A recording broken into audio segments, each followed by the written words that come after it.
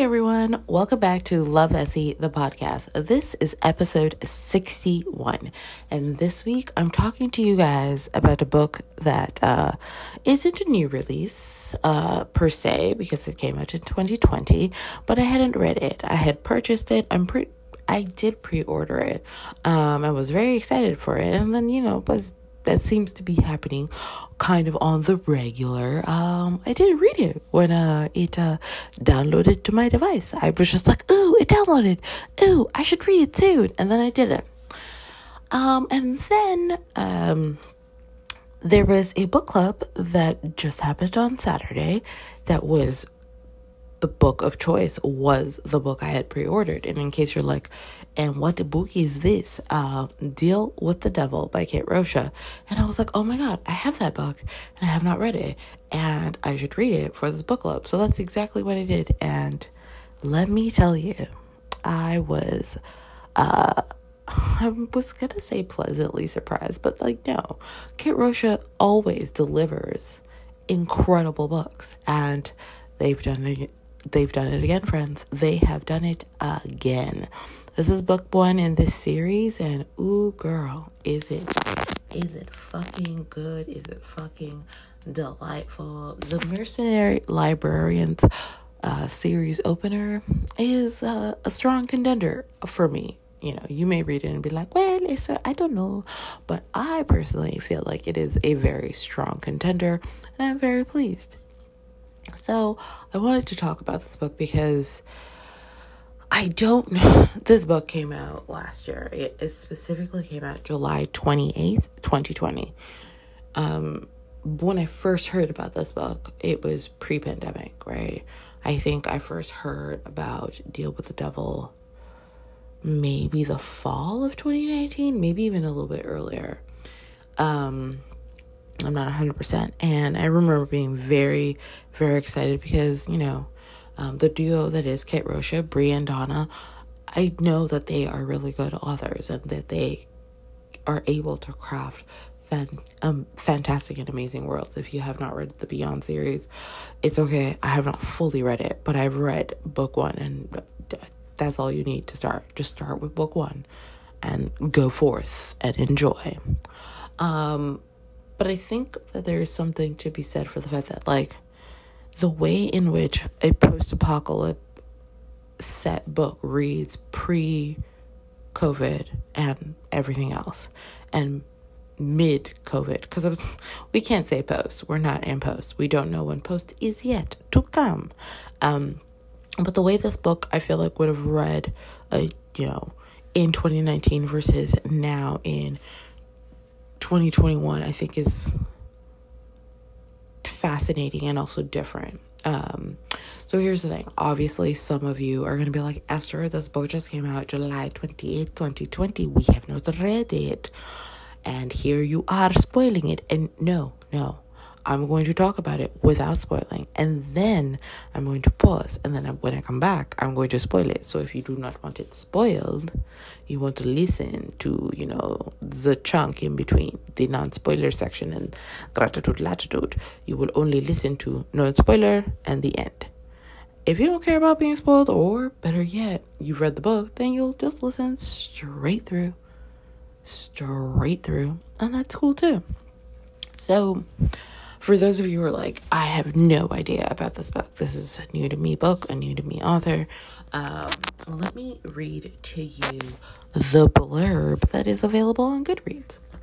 Orphan Black meets the post-apocalyptic Avengers in the vein of Ilona Andrews' Hidden Legacy series by USA Today and New York Times bestselling author duo Kate Rocha. The United States went belly up 45 years ago when our power grid was wiped out. Too few live in well-protected isolation while the rest of us scrape by on the margins. The only thing that matters is survival by any means, at any cost. Nina is an information broker with a mission to bring hope to the darkest corners of Atlanta. She and her team of mercenary librarians use their knowledge to help those in need. But altruism doesn't pay the bills. Raiding vaults and collecting sensitive data is where the real money is. Nox is a bitter, battle-weary super soldier who leads the Silver Devils, an elite strike squad that chose to go AWOL rather than slaughter innocents. Before the Devils leave town for good, they need a biochem hacker to stabilize the experimental implants that grant their superhuman abilities. The problem? Their hacker's been kidnapped, and the ransom for her return is Nina. Nox has the perfect bait for a perfect trap. A lost Library of Congress server. The data could set Nina and her team up for years, if they live that long. So, this is the blurb for Deal with the Devil, Book 1. Because this is the first book in this specific series, this book does a lot of heavy lifting in terms of world building. There are some of you who are going to be like, world building, exciting. And some of you are going to be like, world building, I don't know how I feel about that. That's okay. Nina and Nox are, to me personally, I think a very fascinating couple. I think it's very interesting that the authors chose to sort of start the series and give us a view into this world through these two characters, because they are, I think, it's really interesting to see these two come together and have to figure out how to deal with everything that they're going through. Right? Like, as the blurb says, Nox has to basically, to get his hacker who's been kidnapped back, he has to deliver Nina, right? And of course, this is a romance, my friends. So what does that mean? Nox, Nina, forced proximity, ha ha ha. Also, I would say there's, that feeling of like an adventure trope. So we have to, as readers, read and find out, like, how does this work out?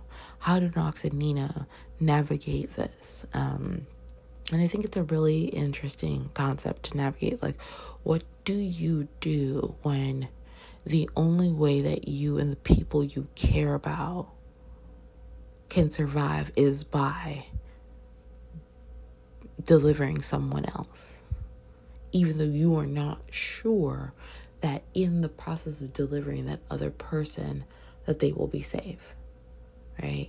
The assumption is I'm delivering this person to someone who is, kidnapped someone else to get to them. So most likely it's not a good thing.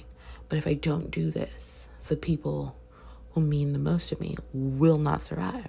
So what does that look like? How does that play out for a character, for characters who have to interact with each other when such a massive betrayal is on the line? But it isn't a betrayal of like, I'm doing this because I'm going to get some coin.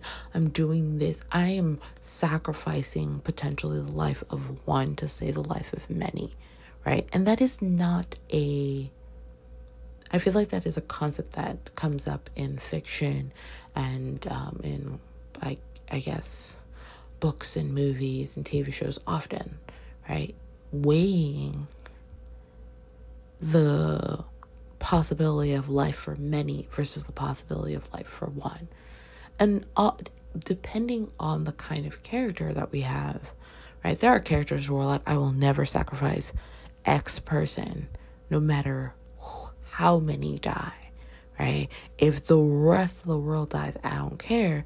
I have to save X person. And then we've got other characters who are like, to save the largest amount of people, I will do what needs to be done, including sacrifice X, including sacrificing this one person, because the greater good is so much more important, or this group of people, or this number, this one death is acceptable in a way that this plentitude of death is not.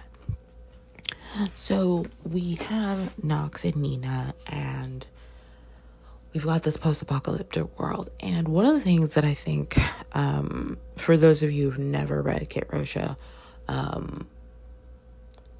this is a bit hard to read right now. And I say right now because we have a lot going on that looks and feels like the beginning strains or the middle strains of a post-apocalyptic world, right?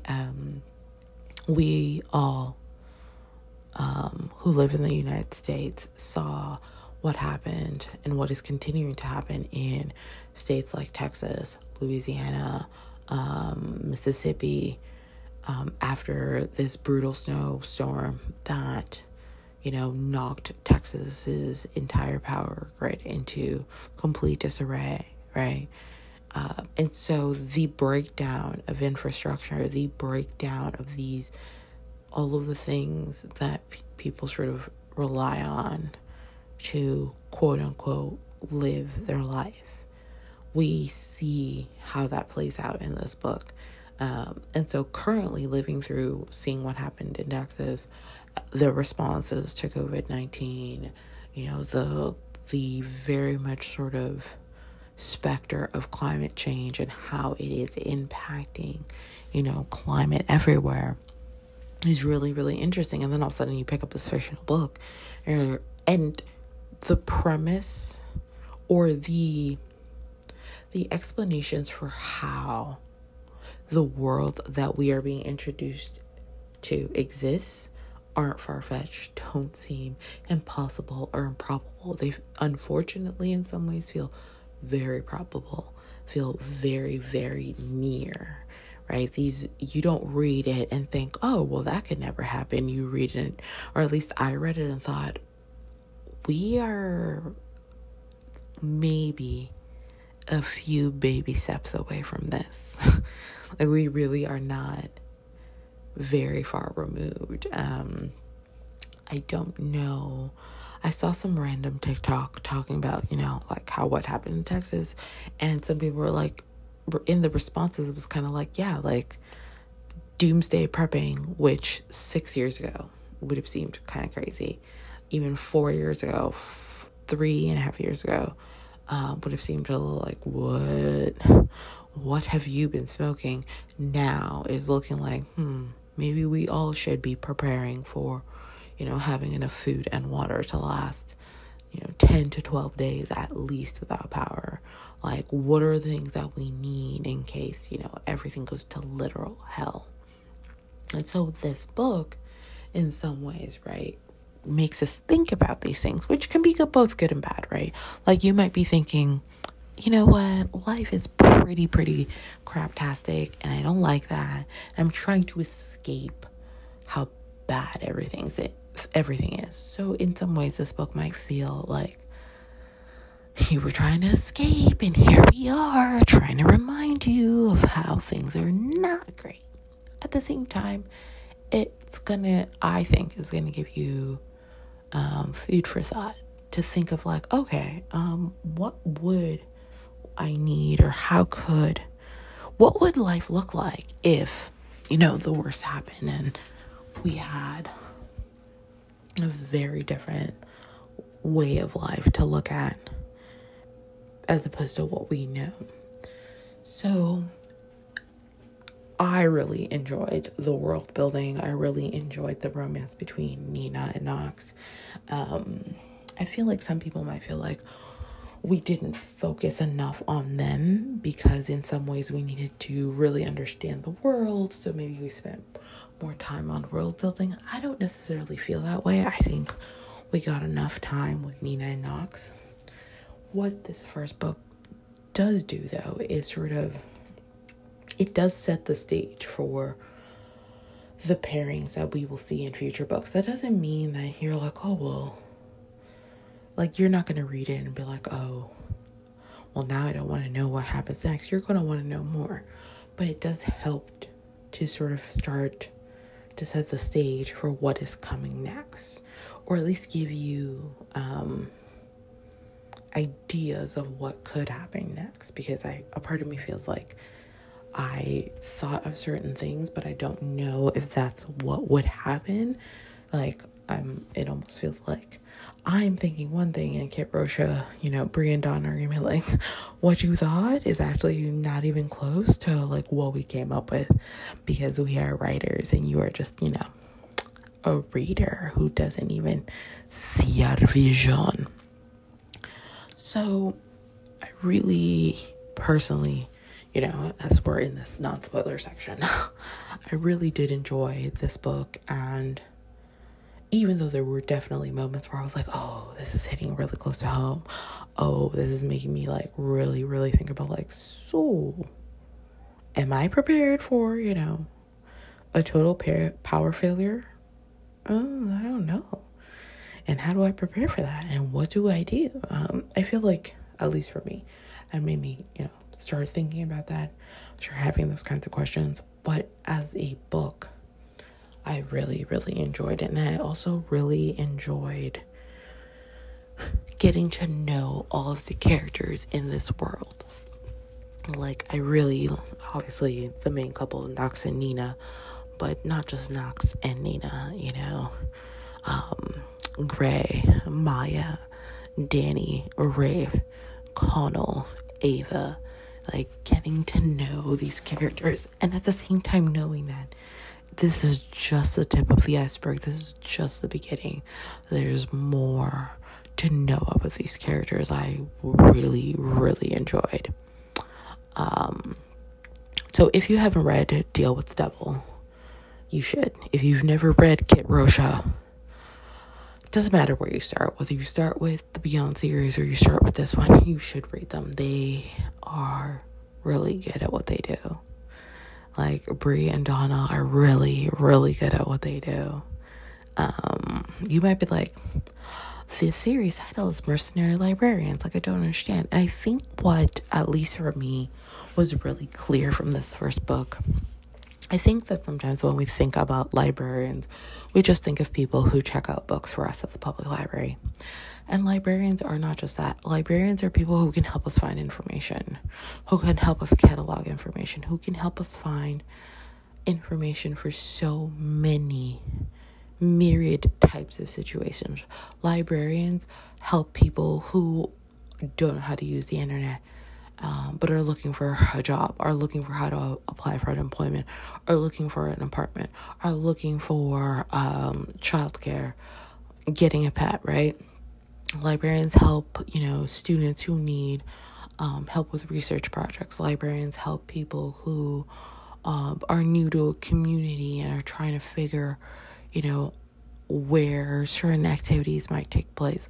Librarians and libraries are places where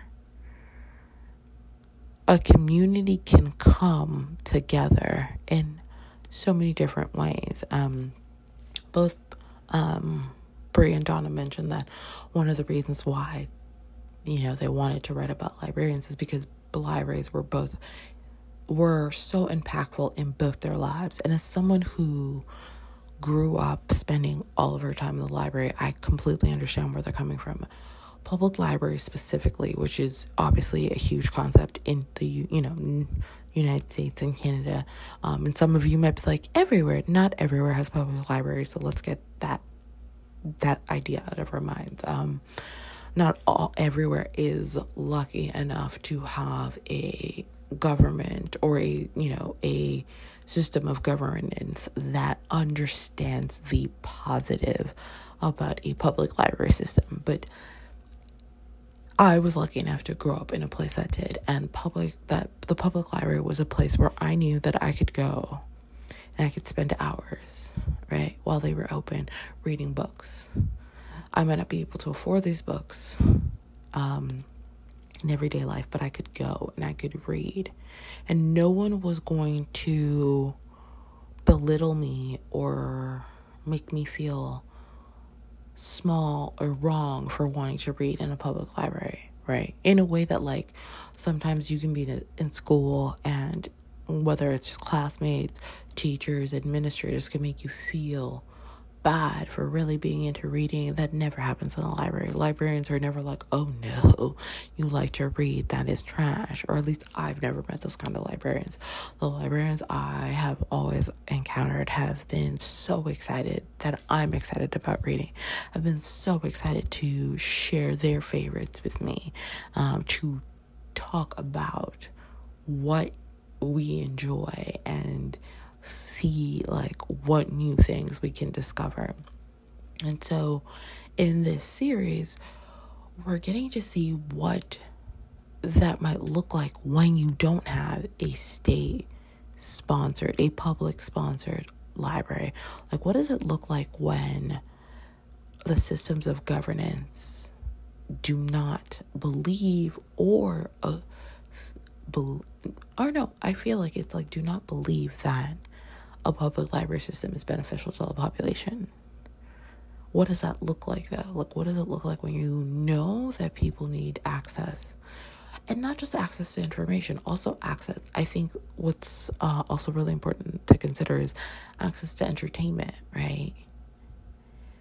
Because not everything that you read in the public library is going to be factual and about, specific facts pertaining to a specific subject.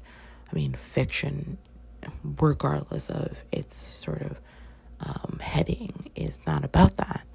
But that is just as important to life and development of self and community as anything else.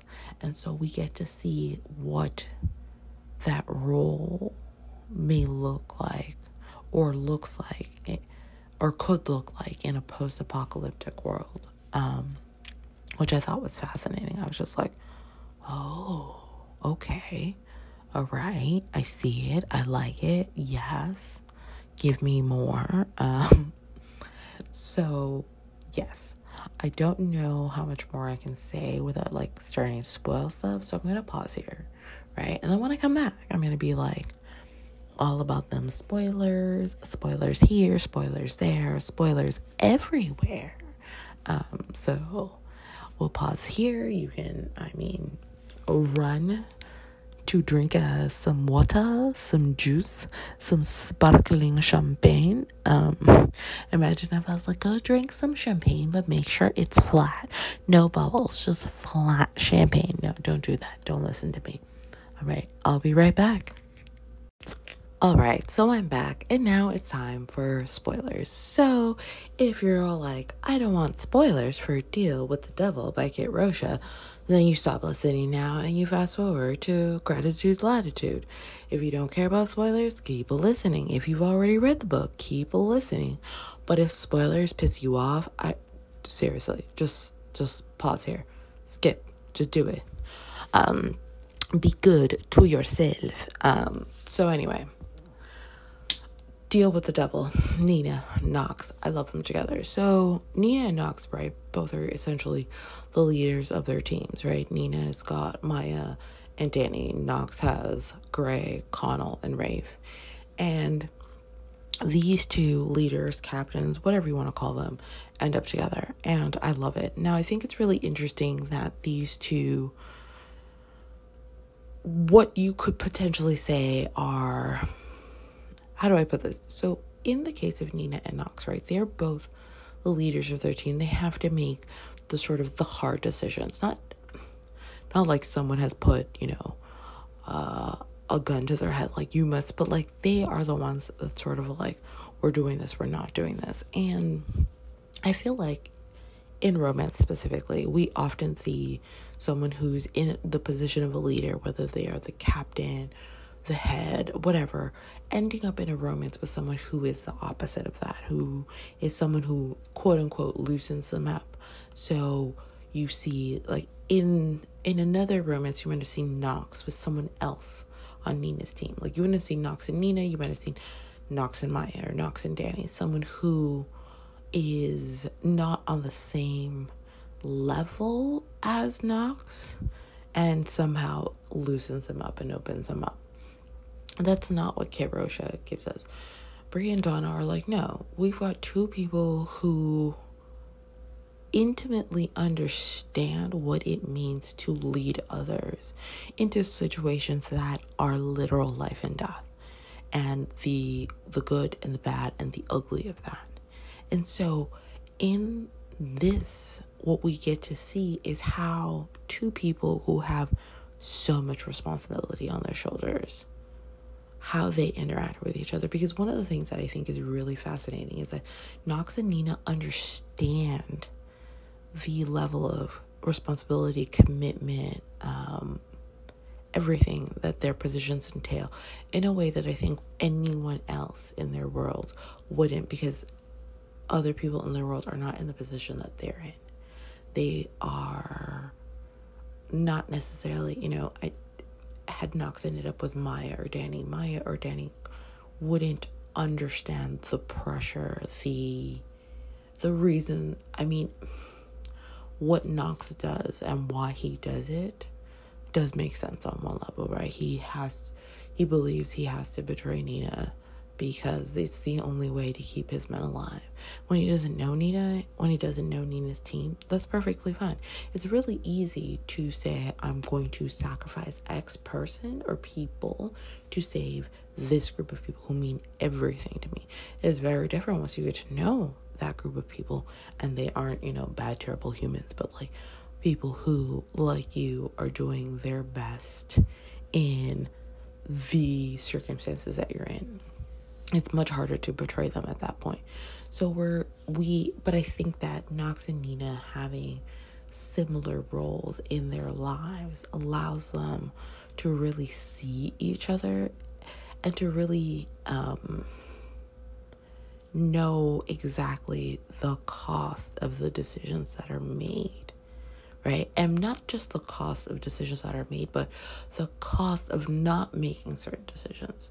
Nina and Nox can both clearly see why making a certain decision would have worked in a different way or would have had a different response or reaction or ending in a way that I don't think anyone else in the series who isn't sort of in charge would have understood.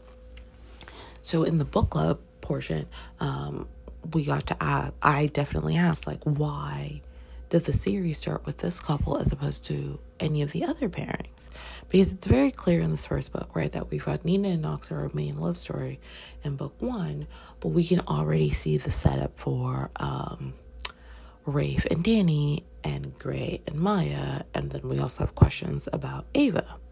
You're probably like, who's Ava? Well, that would be one of Nina's sisters, which we don't know at the beginning of the book, but we, through the book, learn of her, and we don't learn that much, but I definitely want more.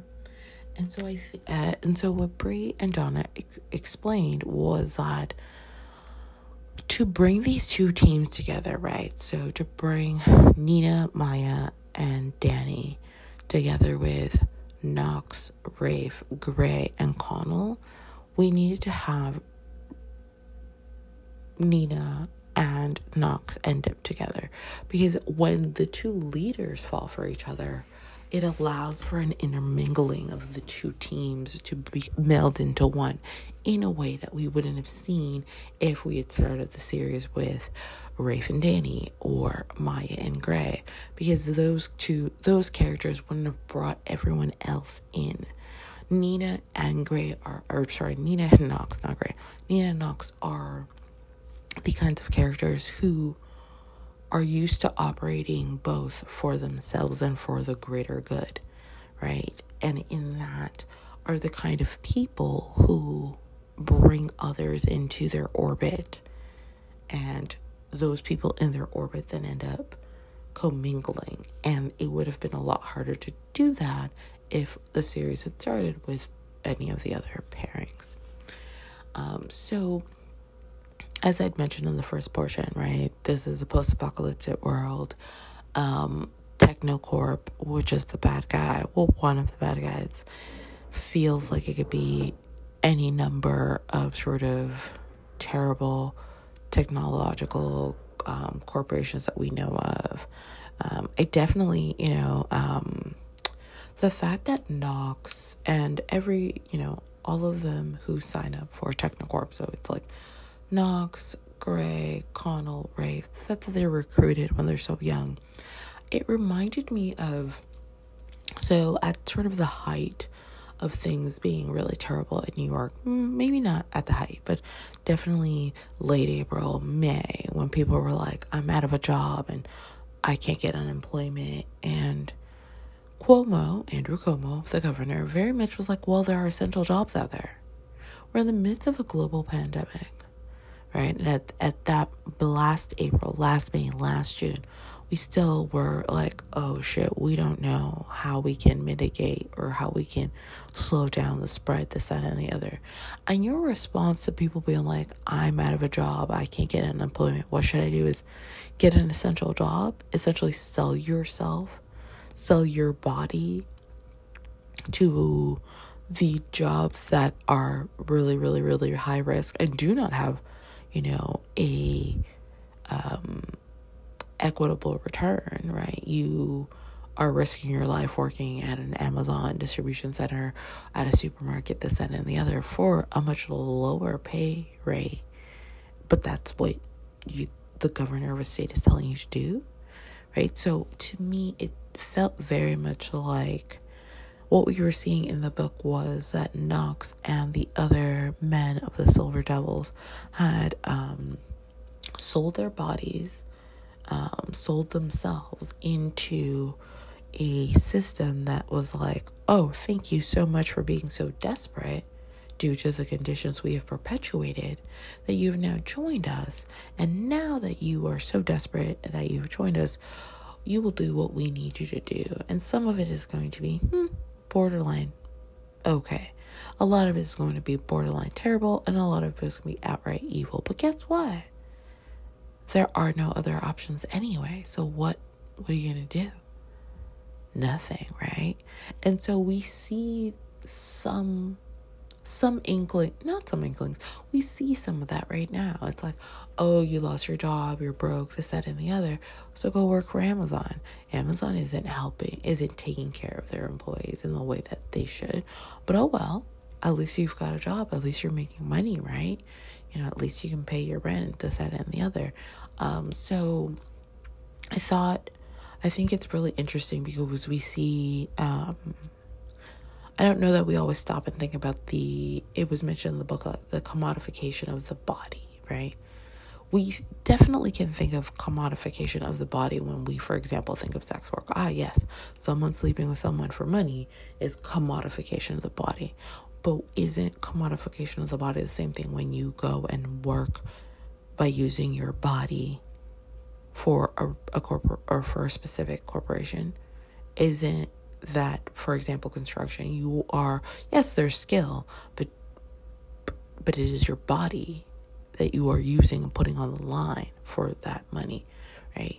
It is your body that you're using, putting on the line to work in a warehouse, a distribution center for an Amazon or whatnot. It is not, your literal, I was going to say it's not your literal body, but it is. It's being used differently. It's not being used in a sexual and intimate manner. It's being used in a detached and cold manner, but it's still the body being used. And when it is no longer functioning, it is considered no longer useful and not terminating that. Amazon's like, you're no longer useful, here's death, but you're no longer useful, here are your walking papers. Here you are being fired or laid off or this, that, and the other. So one of the things that I think is fascinating about Deal with the Devil is that, right, we're seeing Knox and his team, who may at one point have had a very idealized view of who the Silver Devils were or what the Silver Devils were capable of.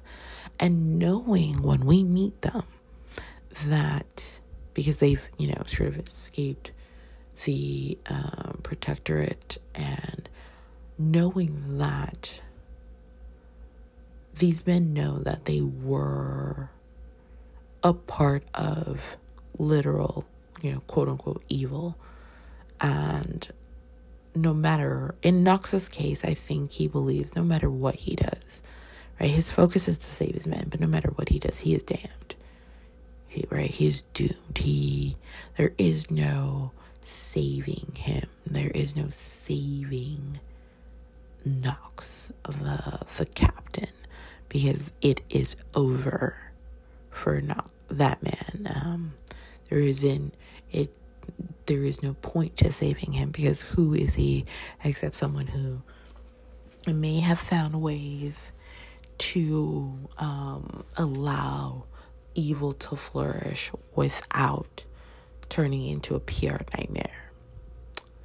And then in the case of Nina, right, who she is a clone, and she is coming from, we're then led to understand that, like, the Technocorp, where, Knox and his team come from, are not the only, like, sort of bad company, trying to genetically engineer people, but, that there are more. And so Nina and her clone sister, Ava, are an example of, like, what happens when that doesn't work out the way someone expects it to. All right.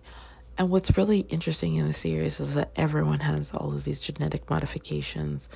And what does that really mean when we go in and we change, people to have superhuman strength, to be able to remember everything they ever hear, to be able to interface with their team through a neural patch, aka being able to hear your team in your head without, anything but this neural thing, this neural chip in your brain, right? So it's like, I'm hearing you in my head, like telepathy, but not like engineered telepathy.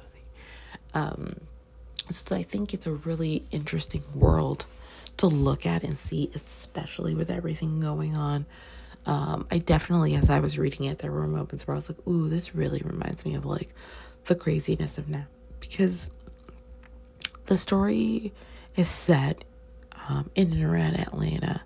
And one of the things, it's there was these massive solar flares and all of that just knocked out all the power. But just this concept, or this idea of, the fact that the United States has so much infrastructure that is crumbling and dying. And we saw that just a few, 2 weeks ago now in Texas. Texas as a state lost power, and within a 36-hour period, stories of death, of despair, of a level of decay that I think many of us wouldn't have even considered pre this storm, pre this pandemic, right? There is infrastructures in cities across the United States are underfunded. And I don't think that this is an issue solely specific to the United States. I think that infrastructure as a whole is often put on the back burner, and that money is, funneled into other areas until something goes wrong. I mean, I don't remember how long ago it was, but I'm pretty sure I recall there being some bridge in Italy that collapsed, and it's because the maintenance wasn't maintained. All of us don't necessarily stop and think of roads, sidewalks, bridges, and electrical grids, and water treatment plants, and all of that as necessarily being important. But any of those things collapse, and then what do, right? If roads fall into complete disrepair, they completely disrupt the supply chain. How do you get food? How do you get any goods, any finished goods? How do you get them, right? You have the maintenance on water pipes and water treatment plants falter. What do you do? Sure, there's water, but it's unsafe. Oh, you need to boil it. In the case of Texas, a few weeks ago, or 2 weeks ago, boil water, but we don't have. There was a boil water advisory when people didn't have electricity. So how am I boiling this water? I mean, if I've got a goddamn, fire pit, cool. But if I don't have a fire pit, or better yet, I can't even access the water because the water pressure or whatever, the water table is so low that there is no flowing water. So then what do I do? How does this happen? Of course, they had snow, so there were people who improvised and melted snow in, massive, like, gumbo crawfish pots on, a propane, like a torch outside, or candles or whatever. So there's, we got to see in real time, like, what does it look like when just one aspect of infrastructure completely fails for longer than anyone is prepared for. And most people are not prepared for the power to go out for 36, 48, 72 hours. Most people, the power can go out for 5 hours and they weren't really prepared. So we got to see it in real life. And in this book, the reason why the world that we get to inhabit is as how it is because, infrastructure was not maintained. It was just allowed to falter and falter and falter until, this catastrophic event, which, because once you get to a point of, I would say the point of no return, it's no longer about maintenance. It's like, this is so far gone, we would need to completely rehaul, redo. And of course, doing that costs even more money. And so very often it just gets put off, right? Oh, it's a re-election year for this, politician. So we won't focus on that. We'll focus on, the kind of campaign promises that will really get people out there and voting and won't necessarily be that expensive to implement if we implement. And so we will ignore the flashing red sign about these infrastructure issues and hope that it's someone else's problem, or pretend that we're going to tackle them once things are better and things are more stable or solidified, or there's more, a specific government has more power, more access. So this book, I think, again, I don't want you to be like, but I thought it was a romance. This is seeming all really dim and dire and bleak. No, it's really, I think, a romance that shows us how characters respond to this kind of a world, how they react, the hope that you can find even amongst the literal rubble of everything you've ever known. How that hope can be both nurtured and destroyed, and what does that mean, and what does that look like? So really, to me, really, really sort of fascinating to see, what Nina Knox and their teams really meant in terms of, like, these are people who want to help, and how do they help? Right now, Knox and his team were, quote unquote, the bad guys before they ran away from the bad guys. And so these are men who know that they've committed wrong, who know that they've done wrong, and that there is no, oh, I get a do-over, oh, I get to wipe the slate clean. There's none of that. But there is the idea of becoming the kind of men that they may be okay with, right? When the moment comes, when, knowing that you can't completely atone for everything you've ever done, but getting to a place where you aren't, looking at yourself in the mirror and just seeing, the sheer, the devil and the sheer sort of pain and destruction you've caused. Nina and her team, I think, operate from a different standpoint. And having the two teams interact is, I think, what really helps us to see how things change. Because Nina and her team are living in a world where hope seems like the most expensive commodity and also useless. Like, why do you have hope? It's dumb. It's just, you're just going to continuously be hurt and be torn down and get to a point where there is just nothing left. And yet Nina and the two women who make up her team, but, sort of a secondary family, Danny and Maya, these three women work so hard to give back, to provide the hope that is, like, not even a flickering flame. Like, we're talking like the teeny tiniest of sparks, like a spark so small that, just a brief sort of will have it sort of disintegrating. We get to see that, and seeing the three of them sort of approach life with this idea of like, there is hope even in the most hopeless of places and situations. It's like this illuminating beacon in some ways for Knox and his team, because I think for them, we start the book with them just being really focused on survival of self. And as the book goes on and they interact with Nina and her team, it's like survival of self at the cost of such incredible hope in such times of, hopelessness. Is it even worth it? Is it even worth it? And so we see all of that with these characters, and the world building. I don't want that world to ever come true, but damn, they did a damn good job on it. Like Bri and Donna, thank you for this book, because it's so good. I'm trying to think if there's anything else I wanted to say specifically in this spoiler section. I really enjoy Nina and Knox. The next book is Maya and Gray, and I'm so excited. Bri and Donna did say that it's like soft and a slow burn. So if you like slow burn, you're gonna like the next book, because it's gonna be all about slow burn, and I'm really, really looking forward to that.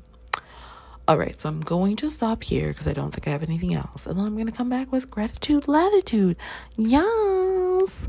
Come back, guys. Come back. I say that like you're going to be walking somewhere. Like, I'm doing this live. Like, anyway, you know what I mean. I'll see you in a few. Okay, so it's Gratitude Latitude this week, right? It's Gratitude Latitude every week, but this week, so the first thing that I'm grateful for this week, my aunt lives in Spain, in Barcelona to be exact, and my mom hadn't been able to get through on her phone from Toronto to my aunt, and she'd been a little bit worried about that, and I was all like, oh, I have long distance on my phone, and I thought, I think I can three-way with my aunt, like, I should be able to, right? I've done three-way calling with like me, my brother, and my mom, so it should be easy. And guess what, guys? I was able to three-way call my aunt in Barcelona, Spain, and also add my mom in Toronto, Canada. And it was so nice to be able to speak to my aunt, but also be able to connect my mom and my aunt together. And so I was really grateful for the fact that I was able to have this long distance plan on T-Mobile that allowed me to call Spain, and I also had three-way calling so that I could be the connection or the bridge or whatever the fuck you want to call it for my mom and my aunt. I thought that was I guess I don't always really think about how useful or not useful three-way calling could be, but I found a really, really fantastic use for it, and I really, really fucking appreciated that. I was kind of like, ooh, yes, past me getting long distance. Ooh, yeah, you know what I mean? It was just yes. I don't know why I did it, but it was a good idea, and I'm so glad that I did. I will be continuing to use it. So, woot, woot, woot, woot, woot, woot, woot. You're probably like, oh my God, girl. So that's the first thing that I am grateful for. The second thing that I am grateful for this week is, so this is a food thing. There are these cookies that Trader Joe's has, and it's this cookie with sort of a fudgy chocolate filling, but that's also dipped completely in chocolate. I don't even remember the name of them, and I finished the whole package. But anyway, they were so delicious, and I was really, really grateful for the fact that they were so delicious. It's weird. Sometimes I really, really like chocolate stuff. Sometimes I don't. Sometimes I'm like, this is too much, or this is no, these were phenomenal, delicious, so fucking good. I was like, oh yes, give me more. I love it. I need it. I want it. So yeah, I was very, very grateful for that. Which is hilarious, because it's ooh, girl, really? And it's weird because, like I said, because I'm not a huge, I like chocolate, but I'm not a huge fan. I normally don't think I would have picked them up, but something about them made them seem enticing, and I was like, okay. And then just blew my mind. the third thing that I'm grateful for, so I live in New York, right? And there's a lot of what I would call light pollution. Like, the city's never like really dark, and where I live in the Bronx, like, there's street lights, all that. So I ordered a pajama set a while ago, and it was a top bottom, and it also came with an eye mask. And sleeping with an eye mask, guys, is a game changer because it blocks out so much light that I didn't even realize was preventing me from having a better sleep, because I never really thought about it.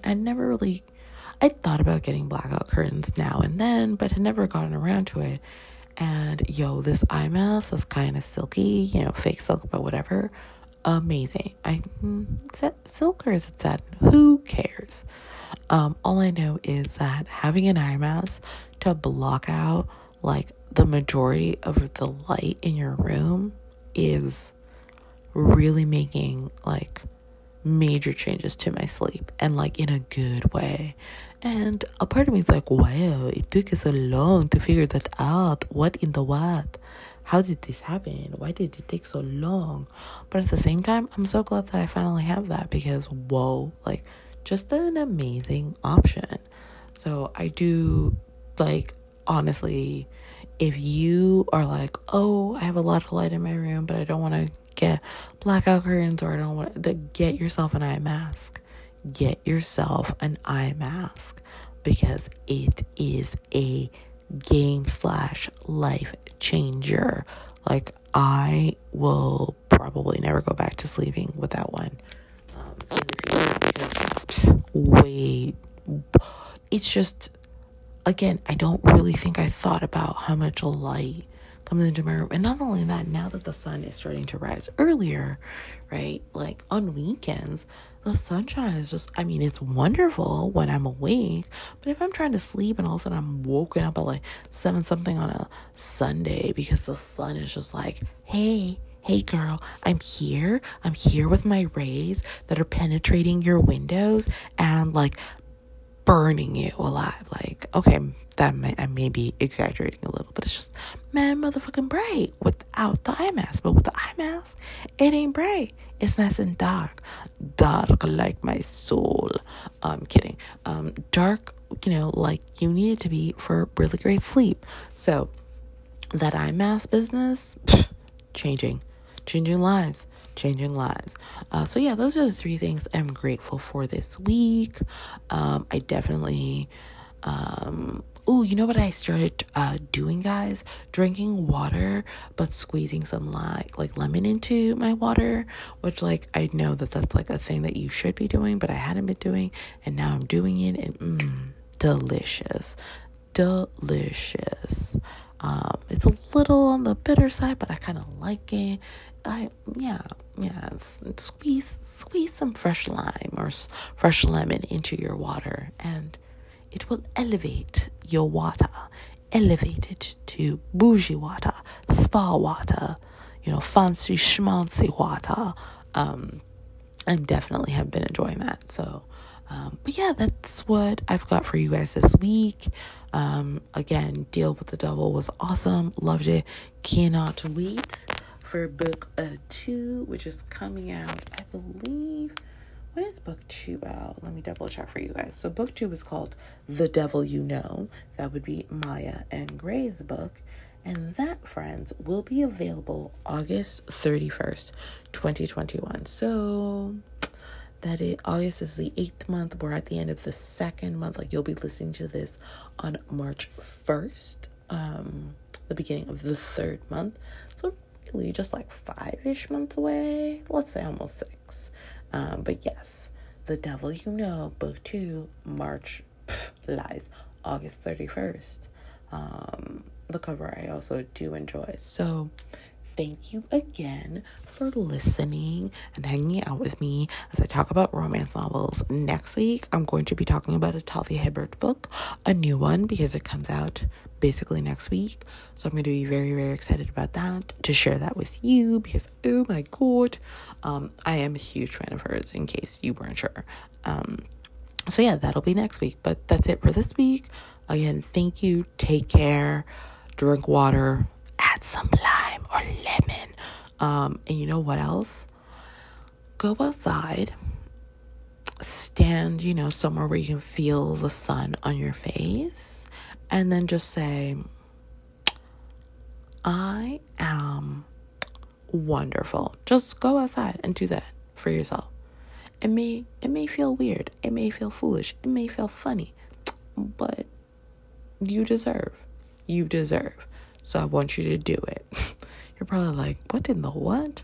Yeah, that's it for this week. Thank you so much. I will talk to you guys next week. Okay, bye.